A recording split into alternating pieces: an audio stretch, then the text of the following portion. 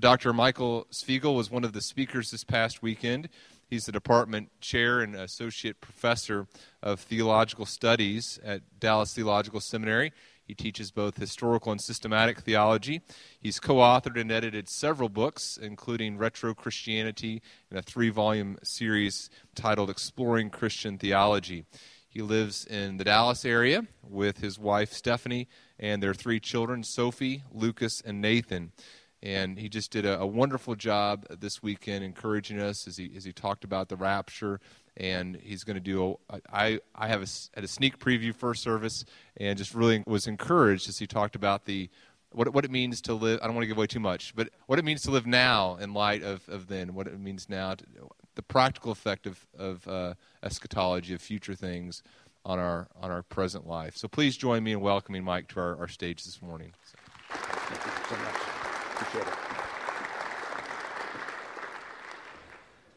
Thanks again for having me, for not just having me for that prophecy conference yesterday and the day before, but having me here to give a message, and not just once, twice.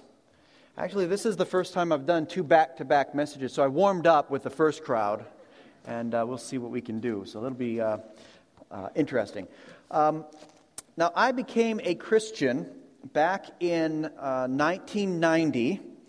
The 1990s, let me say it this way, it was a very important decade for Bible prophecy failures, okay? Let's just put it that way.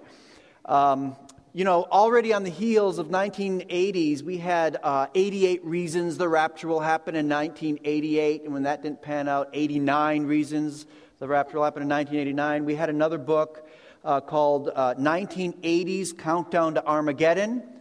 That didn't quite pan out. And then you'd think that they'd wise up in the 90s, but you had that year 2000 thing coming.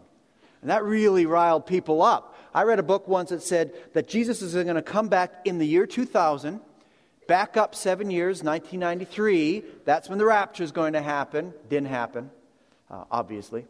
We had another one setting the date for Christ's return in 1994. We had some, it was craziness. And I, being a new believer, was sort of swept up in this end times excitement. And I read and I reread it and reread books. We didn't have the internet really back then, not in any functional capacity. So I was relying on television and radio, and I was just devouring it and more or less discussing and debating, also known as annoying and irritating people with my newfound love of the end times. Now, everything was going really great.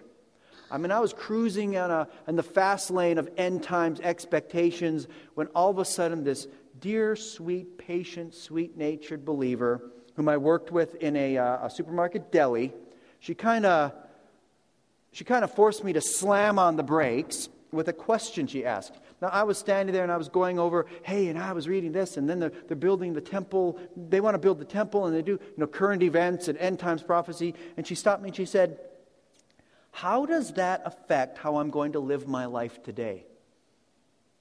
Huh? Okay, did you not hear me, lady? The trumpet could sound before the end of our shift. And you're asking, how am I supposed to live my life? Talk about narrow-minded and short-sighted. I think that lady actually thinks that the Bible was written for our instruction, our practical application. Weird. I don't know where she got that idea. Okay. That short, blunt response, however, got me thinking. At the time, I couldn't for the life of me imagine that anybody wouldn't be as fascinated by end times things as I was. And so her question, how does that, make me live my life better today, got me reconsidering. Since that time, my interest in Bible prophecy, it really hasn't ceased, but I will say it's been put in its proper place. It's been balanced by other vital areas of Christian belief and practice. And since that shocking response by my coworker, I've had many years to reflect on what should I have said? How should I have answered that question? See, I was asking the question, when will these things be? And she was asking the question, how am I supposed to behave in light of these things? So I wish I knew then what I know now. that God's given us a glimpse into the future, and He really has, but He's given us a glimpse for a reason, and that is not to simply inform us, but to transform us, to change our minds and our hearts and our priorities, our attitudes and our actions. He's been given us these things for a reason. So this morning I want to imagine that I have a chance to go back to the deli, to the meats and the cheeses and the salads, and stand with that woman and actually answer the question she asked the way I should have answered it, rather than, you're not interested in Bible prophecy? What's wrong with you? Okay? It's a question that deserves an answer. Or to put it more succinctly, how should I live now in light of then? So turn with me, please, to 1 Thessalonians chapter 5. We'll be primarily looking at most of that chapter, working our way through it, not word by word, but thought by thought. And we're going to answer the question, or actually let Paul answer the question, how should we live now in light of then? Now, just a brief little background about the book itself. Who wrote this thing? It's Paul the Apostle. I'm going to continually say Paul, but actually, if you look at verse 1, it really has almost a trio authorship. Paul and Silas and Timothy. Paul, being the apostle, is the primary authority behind it. Silvanus, we know, is called a prophet. Shows up in both Paul's and Peter's ministry. And then Timothy, this is really the very beginning of his ministry. He is sort of the apprentice or the understudy or the intern of Paul and Silas. And these are the authors behind the book, although Paul is the primary authority. Where was it written and to whom was it written? Well, it was written to the Thessalonians. That's why we call it 1 Thessalonians. From the city in Corinth. This church in Thessalonica was a relatively new church, maybe months old. Paul and Silas and Timothy had spent a few weeks there, maybe 5-6 weeks, before they were very rudely booted out and told never come back. Now that didn't apply to Timothy, and so Timothy was able to carry letters back to the church in Thessalonica and fill in some of the gaps that Paul and Silas were not able to teach when they were there because it was cut short. So this was written around AD 50, written by during Paul's second missionary journey. Remember the first missionary journey, Paul's partner was Barnabas, and Mark was sort of the assistant. There was a personnel change, let me just put it lightly, between Barnabas to Silas, and Timothy is kind of playing the role of the ministry mentor and helper. And so this is probably Paul's second book he wrote. There's some discussion. I think Galatians was written first, and then if you're to read these things in chronological order, 1 Thessalonians is probably Paul's second letter. And then what is this thing? What is this? This is a letter of encouragement to persevere in faith, love, and hope while they're awaiting the Lord's return. And we have here, Paul several times mentions explicitly the three theological virtues, faith, love, and hope. But he also weaves them throughout his whole book, faith, love, and hope. And he also weaves throughout the whole book this expectation of the return of Christ.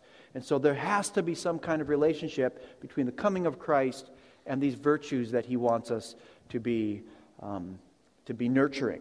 Now the book spans 3 tenses. It's really interesting. The first half of the book, if I were to outline it, deal with learning from the past while you're living in the present. Chapters 1 through 3, Paul looks at the past, reflects on the ministry that they had with them when they were there, how they turned to God from idols, and how they become an example of faith, love, and hope. And the purpose of that is to encourage them to persevere in those things. You've been doing well, keep it up. But then, chapters 4 and 5, the emphasis really goes to the future, living in the present while you are looking to the future. And how does the future impact how we're supposed to live today? That's his address in the second half. And so we Christians, like the Thessalonians, we live in a very unique sort of vantage point as believers who have been given a glimpse of the future. Not only, normal people living in the dark, they can look at the past. They usually don't, but they look at the past. They can gather lessons from the past. as they are making wise decisions in the present. But we as believers, not only do we have that, we can actually learn lessons from the future. So in a sense, Paul's saying, don't forget the future. It has a bearing on how you live in the present. So let's jump into 1 Thessalonians chapter 5 and take a look at what Paul says. Now, it's very important to understand that Paul, just flip back to chapter 4, Paul just got done talking about all the things we sang about just in the last song. The glorious coming of the Savior, the trumpet's going to sound, the dead in Christ, those who are asleep in Christ are going to rise first in glorious bodies. We who are still alive are going to be transformed and caught up together with the Lord in the air, and we are going to be forever with the Lord. That's some really profound and exciting stuff. And the question that is probably on everybody's mind at this time is the question I had back in the deli. Wow, when is this going to happen? Not the question, great question, wrong question. Because Paul says in verses 1 and 2, take a look at that, of chapter 5, now concerning the times and the seasons, brothers, you have no need to have anything written to you. In other words, we've already dealt with this when I was with you. I gave you some instruction on end times things, and with it I gave you the caveat that you don't know the day and the hour. You don't know when this is going to happen. He says, you yourselves are fully aware that the day of the Lord will come like a thief in the night.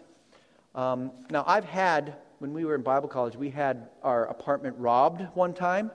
Not a pleasant experience if you've ever been broken into. It makes you sick. But I'll tell you what the thief did not do. Excuse me, I'll be here while you're gone next Tuesday. I'm going to break in and just mess things up and steal a couple things. You might want to be aware of that. Could you leave the door unlocked? Okay, they don't do that, do they? They come when you least expect it. And they're there and they're gone. And so this is the idea. At any moment, he can knock you off your feet. And so look at verse 3 then. While people are saying peace and security, when there's peace and security, what do? Yeah, just relax. You don't have to worry about anything. Then sudden destruction will come upon them as labor pains upon a pregnant woman, and they will not escape. Now, I recall the birth of my first child, my daughter, Sophie. She was breech. She was turned around, and the doctor, our OBGYN, wasn't particularly thrilled with the idea of turning the baby and doing a breech delivery, so we set a date for a C-section, and it was there, right on the calendar. We were date setters. And I looked at that, and I thought, that's the day, my daughter's coming. And I was in seminary. The semester had just started. I was doing my work and reading. That date was there, and it was coming. I knew it was coming. Peace, safety. We had a date. Then we went for our weekly prenatal checkup a couple weeks before the date, and the doctor at some point, I'm sitting there, okay, when is this over? I have to get to class. He turns to my wife and says, well, you're dilated. Ready to do it? And I said, it? What's it? Can you go? I'm exegeting the doctor's words. My wife is, to this day, she says, yeah, and you're sitting there asking what it is. Okay? I mean, what? Well, I was not ready for that rude intrusion into my life, but we rushed home. I'm driving home numb. I don't remember. It. We get home, and my wife, very calmly, packing things, doing her. She was ready. She was ready a month ago, okay? And I'm sitting there running around the house, crazy. I don't know where I'm going, where I'm coming from. Did you ever see a Roomba? Yeah, that's what was me. I'm running around the house, accomplishing nothing. Pretty soon I'm in the bathroom sick.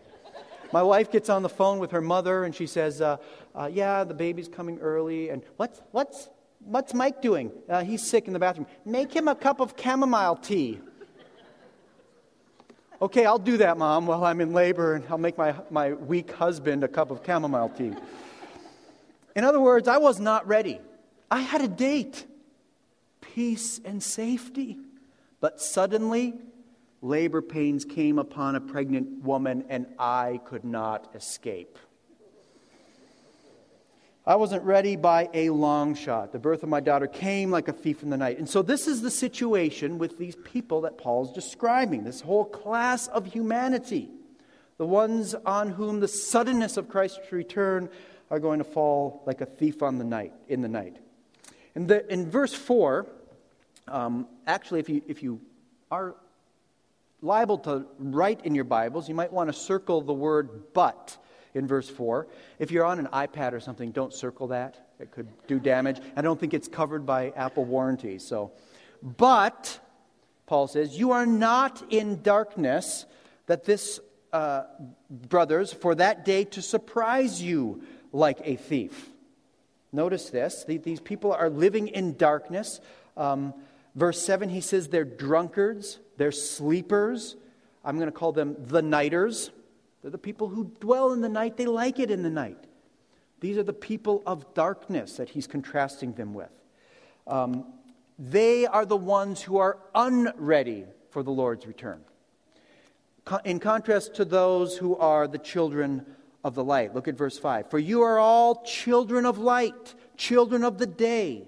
We're not of the night or of the darkness. Now notice what Paul says. He says that this is something they already are.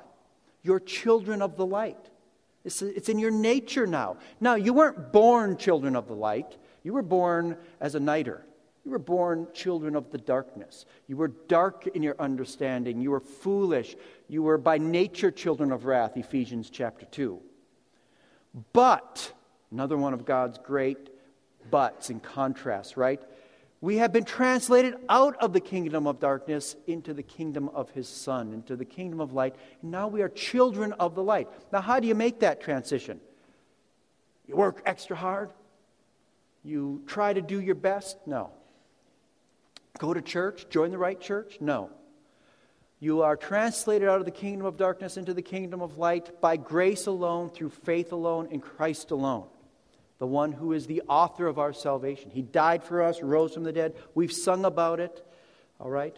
That's how you go from one to the next. And then you become that. You are now a child of light. But Paul does what he often does.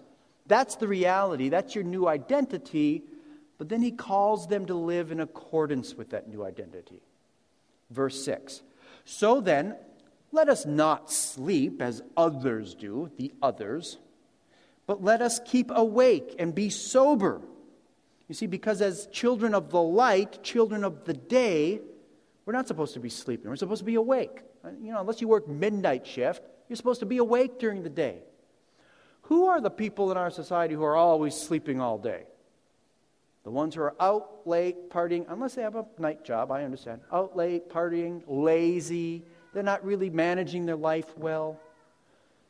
Maybe they're recovering from a wild night. That's the metaphor. These people are living in darkness and they have a lifestyle to go along with it.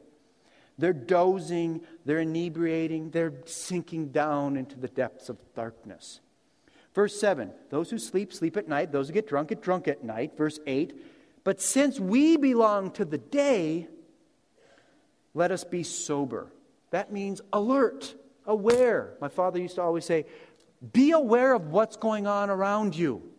Take it in.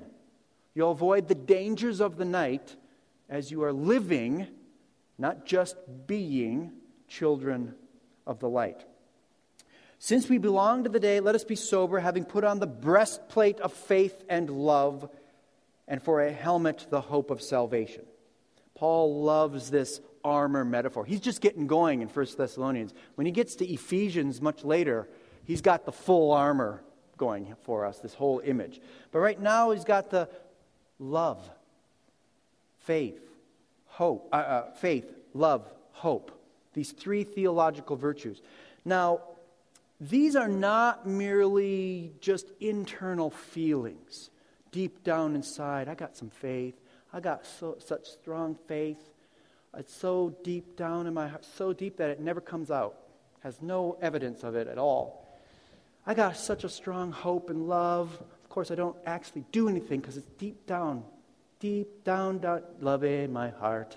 Love it, right? That's not really what Paul has in mind. These are not just feelings. Go back to chapter 1. Let's just preach through the whole book while we're at it. No, chapter 1, verses 2 and 3. Remember, this is where he's reflecting on their past. And he says, "We give thanks to God always for all of you, constantly mentioning you in our prayers," verse 3, "remembering before God, our God and Father, your work of faith, your labor of love, and steadfastness of hope in our Lord Jesus Christ." The theological virtues, the love and the faith and the hope, are supposed to be manifesting themselves. Hide it under a bushel? No. You got to let it shine in the darkness. So these are not to be just naked virtues. These are to be clothed with external work, righteousness. That's how you know that you have these things. And that's part of being prepared. That's part of shining in the darkness as lights. Now, they had to always be ready, clothed with faith, love, and hope. Now look at verses 9 through 11. These come back into play, not explicitly, but thematically. The themes of love, faith, hope. He says, "For God has not destined us for wrath," that's good news, "but to obtain salvation through our Lord Jesus Christ." He's talking still about the coming wrath on this earth, the end times. This is hope. This is hope. Verse 10, "Who died for us so that whether we are awake or asleep, we might live with him." That's hope. That's faith. Trusting in the death and resurrection of Christ, we too will be raised up anew. We can hope and we can have faith in this. Now look at verse 11. "Therefore, encourage one another, build one another up, just as you are doing." That's love. That's the outward manifestation of love. Encouraging, exhorting. Brothers and sisters, exhort one another. So the contrast that he establishes in this first part is very, very stark. The choice is before us. First choice is, you are either by nature a child of wrath, living in the dark, a nighter, or you are by new nature, by God's grace, a child of light, a lighter. The second choice is, how are you living? Are you kind of getting, is the light seems a little too bright because you got a lot of darkness built up in your life? My daughter, I go up to wake her up in the morning, boom, boom, boom, go and open up the door, turn on the light, shut the light off. Is this how we are? Or do we bask in the light? So there are lifestyle decisions you have to make every single day of whether you're going to be a nighter or you're going to be a lighter. Living now in light of then. Now, verse 1 through 11 gives us this contrast, but verses 12 through 22 is going to give us three areas of putting this shining in the darkness into practice. These areas probably are specifically related to things that the Thessalonian church dealt with, but what new churches and what young believers tend to need, either by exhortation or by warning, as they are living this Christian life, living as lights in the darkness, lighting up the night. In preview, Paul says that we light up the night, first, by respecting our leaders over us, by loving the brethren around us, and then third, by worshiping God above us. So let's look at the first one, verse 12. Paul says, "We ask you, brothers, to respect those who labor among you and are over you in the Lord and admonish you, and to esteem them very highly in love because of their work. Be at peace among yourselves." Now, when we talk about the churches, the members of the church's relationship to the leadership, the elders, the pastors of the church, in this culture, you can enter into some dangerous territory. There are different models of how that's supposed to work that somewhat and somewhat not sometimes align with what the Bible says. We are talking here about obedience. We are talking about submission to authority, yes. But here Paul is talking more about the motives, the attitudes. In fact, he even mentions the attitude of love that is supposed to characterize our relationship to those who are in spiritual authority over us. The Greek verb that he uses here, respect. My translation says, respect those who labor among you. It's actually the Greek word for know, oida. It's a pretty common, you learn that in first semester Greek. Oida, to know something, to be aware, to recognize or acknowledge something. What is it they're supposed to acknowledge?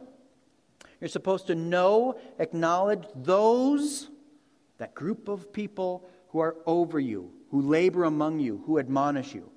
This first thing, they labor among you, does not mean they're employed by you. What it means is best translation of this is the verb kopiao. It means those who exhaust themselves in laborious toil among you. They exhaust themselves. They wear themselves out ministering among you. Now, years ago, I'm an elder in my church, Schofield Memorial Church. We got elders, we have deacons, and God bless the deacons, but we had one deacon who, let me just put it nicely, he didn't have a clue, what was going on. He was very practical and very helpful, but he didn't really know what was going on and didn't avail himself to find out. And, to be honest, we didn't help him understand. But he came to me one day and said, we have a really tight budget, and we're going to suggest cutting the music pastor's, the worship pastor's position. Just start discussing this because, what does he really do? He's getting paid full-time and full-time benefits, and all he's really doing is leading some songs up here and picking some songs and, training the choir once in a while. What is that, 6 hours a week max? And so, I just listened patiently until, he was done making a fool of himself. And then I said, what do you think he does Monday through Friday? I can't imagine what he's doing. Yeah, well, he's doing premarital counseling, marital counseling. He is actually meeting with people who are struggling with internet pornography. He is handling all the correspondence, the publications, website, audiovisual equipment, dealing with utilities, dealing with facilities issues, hospital visitation, home visitation, homeless people who wander in, benevolence issues. Oh, I didn't know that. Well, it would have come up in the deacon meeting, but I'm going to save you some embarrassment, right? The guy had no clue what this guy was doing. He just thought that, when you see a lot of people out there who don't know what goes on in church ministry think pastors only are working when you see them up here. Pastors, is that true? Not by a long shot. Sometimes people's thoughts of what pastors are doing has absolutely no correspondence to reality. So the exhortation, it's really for all of us. Have a clue. Take note of their labor. Don't belittle it. Recognize it. Acknowledge that it is distress, trouble, difficulty, burdensome. That's what this word means. This is the work that they're doing. And I don't care if you're in a big church or a small church, that's pastoral ministry. People burn out in pastoral ministry all the time because of this. Now, second thing that the leaders are doing they are over you in the Lord. Acknowledge that they are over you in the Lord. This means they have authority. They exercise authority over you. A lot of Christians in America especially want to euphemize this. They want to, not euthanize, euphemize this language. They want to downplay or soften it or ease it, redefine it. Exercise authority sounds really harsh. Let's call it carry out constitutionally prescribed responsibilities with the spirit of servant leadership and a relationship of accountability to the congregation of voting members. Yeah, that sounds much nicer. It is what it means, exercise authority. Now, it is a different kind of authority. It's not lording it over. True, it is a different kind of leadership, but it is authority nevertheless. Hebrews 13:17 does say, obey your leaders, submit to them, for they are keeping watch over your souls, as those who will have to give an account, and they are accountable to the fellow elders. They are accountable to the church. No, every individual person is susceptible to confrontation and discipline. Nobody's off the hook. That doesn't change the fact, though, that they exercise authority. And third, they admonish you. This verb admonish is noutheteo. It actually is the word where we get, you may have heard, nouthetic counseling. And so it means to counsel about avoidance or cessation of an improper course of conduct. It is more when people are going astray or could potentially go astray, warning them, stepping in and setting them straight. So Paul is saying, acknowledge this, recognize it, invest or vest in your leadership the kind of authority they need to actually lead and shepherd the church. Then we get to Paul's second verb here. He says, esteem them. Esteem them very highly in love. This is an outworking of the church's love, how they deal with their leaders. Now get ready to squirm. Now, esteem just means that. Regard them. But the adverb that he connects to this, means quite beyond all measure. It means the highest form of comparison imaginable. I'm getting these from commentaries, okay? Esteem them way beyond what you could imagine. Probably because the tendency for those living in the dark is to undermine, to usurp, to murmur, depose, fire, criticize, demote, usurp, slander. That tends to be how the world deals with authority. And we know this. We still got a little bit of the world in us, don't we? And so the tendency, especially when things aren't going quite well, when there's a little crisis, a little controversy, we tend to want to slip into the attitudes and the actions of the nighters rather than of the children of light. So Paul says, how do you light up the night? How do you stand as lights in this dark world? The first one is to respect and honor those who are in authority over us. Now, at the end of verse 13, he says, be at peace among yourselves. You can be at peace in a church by respecting the authority over you. But this also transitions us into the next realm, and that is loving the brethren around you. Verses 14 and 15. This is what I call close quarters living. This was especially true in the early church where, man, there was a big difference between Christians and non-Christians, between the children of light and the children of darkness, and you had to stay close. But, the closer you are with people, the more jostling, the more irritating you can be. It's the elevator syndrome, right? You step in an elevator, if there's two people, they stand on totally opposite sides. Get three. I mean, you only stand close to someone if you absolutely have to. And it's just part of, because we know that the closer you get, the more jostling happens. But Paul is exhorting them here in these next couple of verses to authentic, true community. Now, community, this has become a buzzword today. It's on all kinds of books and signs and conferences, community groups, community, building community, promoting community. And it is kind of a reaction, and a healthy reaction, to the overemphasis on the individual and my personal quiet time and my personal individual spirituality that really characterized the 70s and the 80s literature. And we had kind of forgotten that we're one body, members of one another, and to fellowship, koinonia, with one another. And so this is a good emphasis.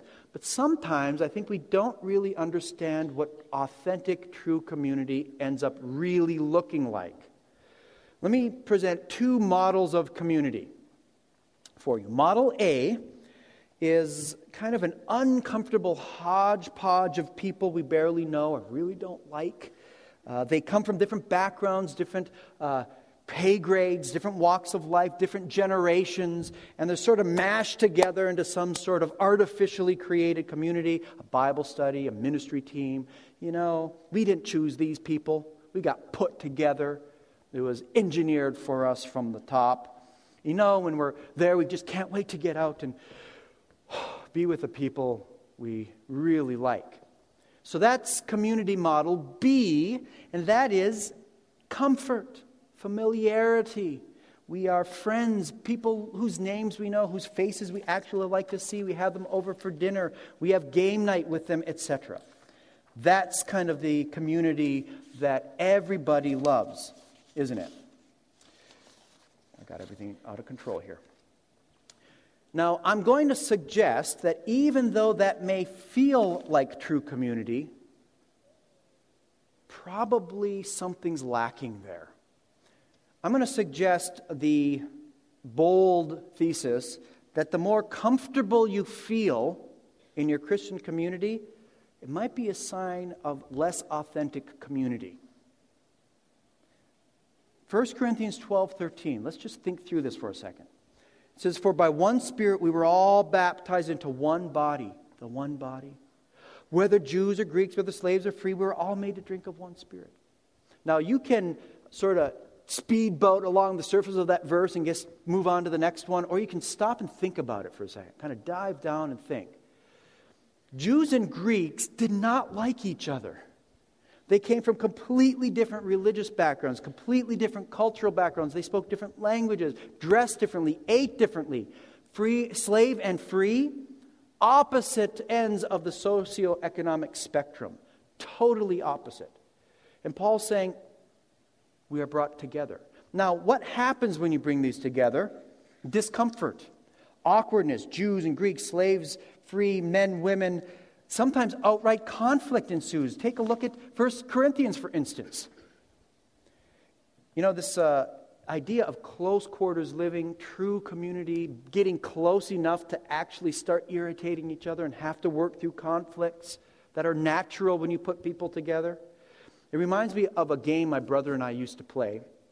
I grew up in, you have to understand, I grew up in northern Minnesota near Hibbing. Anybody happen to be from northern Minnesota? No. They generally don't let people out there. You know, I left. But we grew up in northern Minnesota. My parents owned a bait and tackle sporting goods store. That was kind of the environment I grew up in.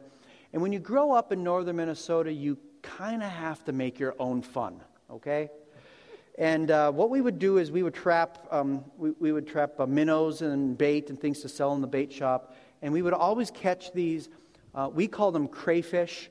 You might call them crawfish or crawdads or mud bugs, okay? And we would collect all those things and we'd put them in a bucket. We played a game called crayfish fighting.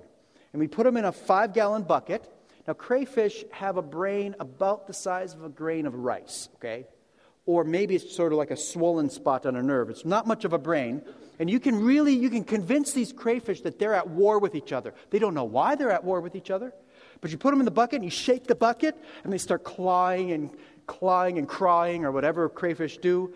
And they're trying to kill each other. And eventually, you know, they forget just what it is they're fighting about. And they calm down. They just kind of crawl on each other. Then you shake the bucket again. And now we would do that. That would entertain us for a good half hour. Okay? That's what I call close quarters living. That's what it was like in places like Corinth and Thessalonica and Antioch, where the Jews and Gentiles and free and slave and male and female, rich, poor, Roman citizen, non-Roman citizen, minority, majority, they're all thrown together and then they're shaken up by persecution or by some kind of trial or some kind of personality conflict or cultural conflict. Some misunderstanding, could be innocent enough. But they're forced then to make a choice. Do we do what the nighters do when conflict arises? Do we devour each other? Do we eat each other up like fishes? Or do we transcend the natural by the power of the Spirit and we overcome we don't run from it. We don't fight. We don't flee. What do? If we are Christians who are children of the light, we are called to work through the conflict rather than run away from it. Not easy. Not fun. Usually not comfortable. Now, what does Paul say? I've lost my place. There it is. Verse 14. And we urge you, brothers. Here's how we're supposed to live in the midst of persecution, conflict, discomfort. Admonish the idle. I don't like the idle. Encourage the faint-hearted, weaklings. Right? Think about the attitudes you could have and should have. Encourage the faint-hearted. Help the weak. Be patient with them all. Okay, Paul. You haven't met Bob. Okay? You haven't had to endure his constant hyper-Calvinist rants, okay? Or Vera. Vera will suck the life out of you, Paul. Be patient with all. Why don't you just tell us to spin straw into gold? Verse 15, see that no one pays anyone evil for evil, but always seek to do good to one another and to everyone. Okay, Paul, you've gone too far.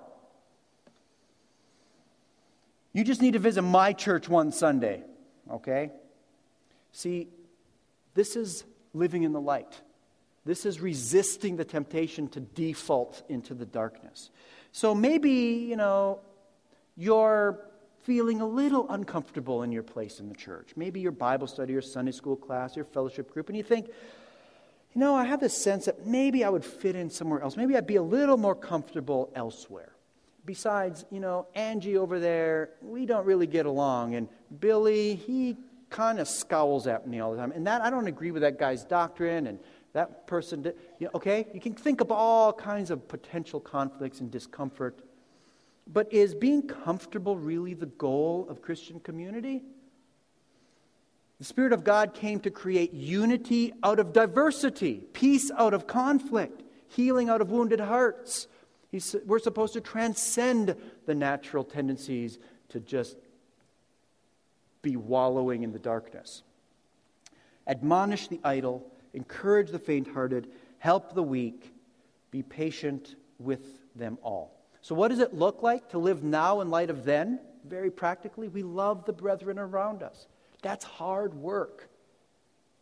It means we resist the temptation to run from conflict and not fight, and we love the fight. We don't want that. We want to work through the conflict however long it takes and however much humility and brokenness it requires. Finally, and I'm going to wrap up with this, we light up the night by worshiping God above us.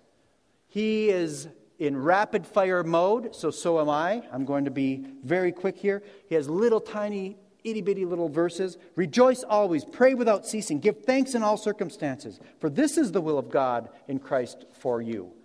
Verse 20,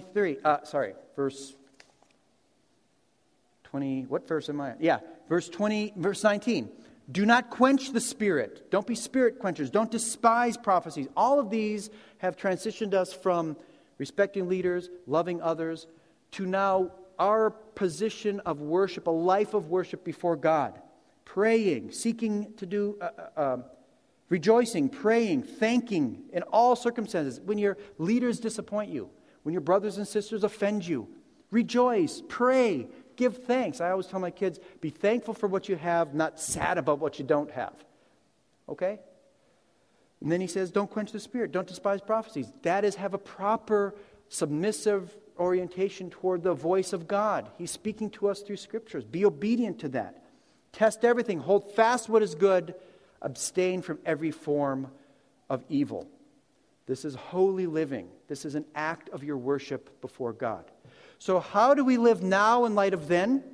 By respecting the leaders over us in love. By loving the brethren around us. By worshiping God who is far above us, who desires and deserves all of our praise and glory and honor, whether that is in our worship at Sunday, our orientation toward the Spirit, speaking through Scripture, our prayers, our thanks, our attitudes, our actions, our very lives. In closing, I'm going to close with Paul's own words in verses 23 through 28. It's the benediction, it's the final closing words of his own book. And it is a blessing. Now may the God of peace himself sanctify you completely, and may your whole spirit and soul and body, everything you are, be kept blameless at the coming of our Lord Jesus Christ.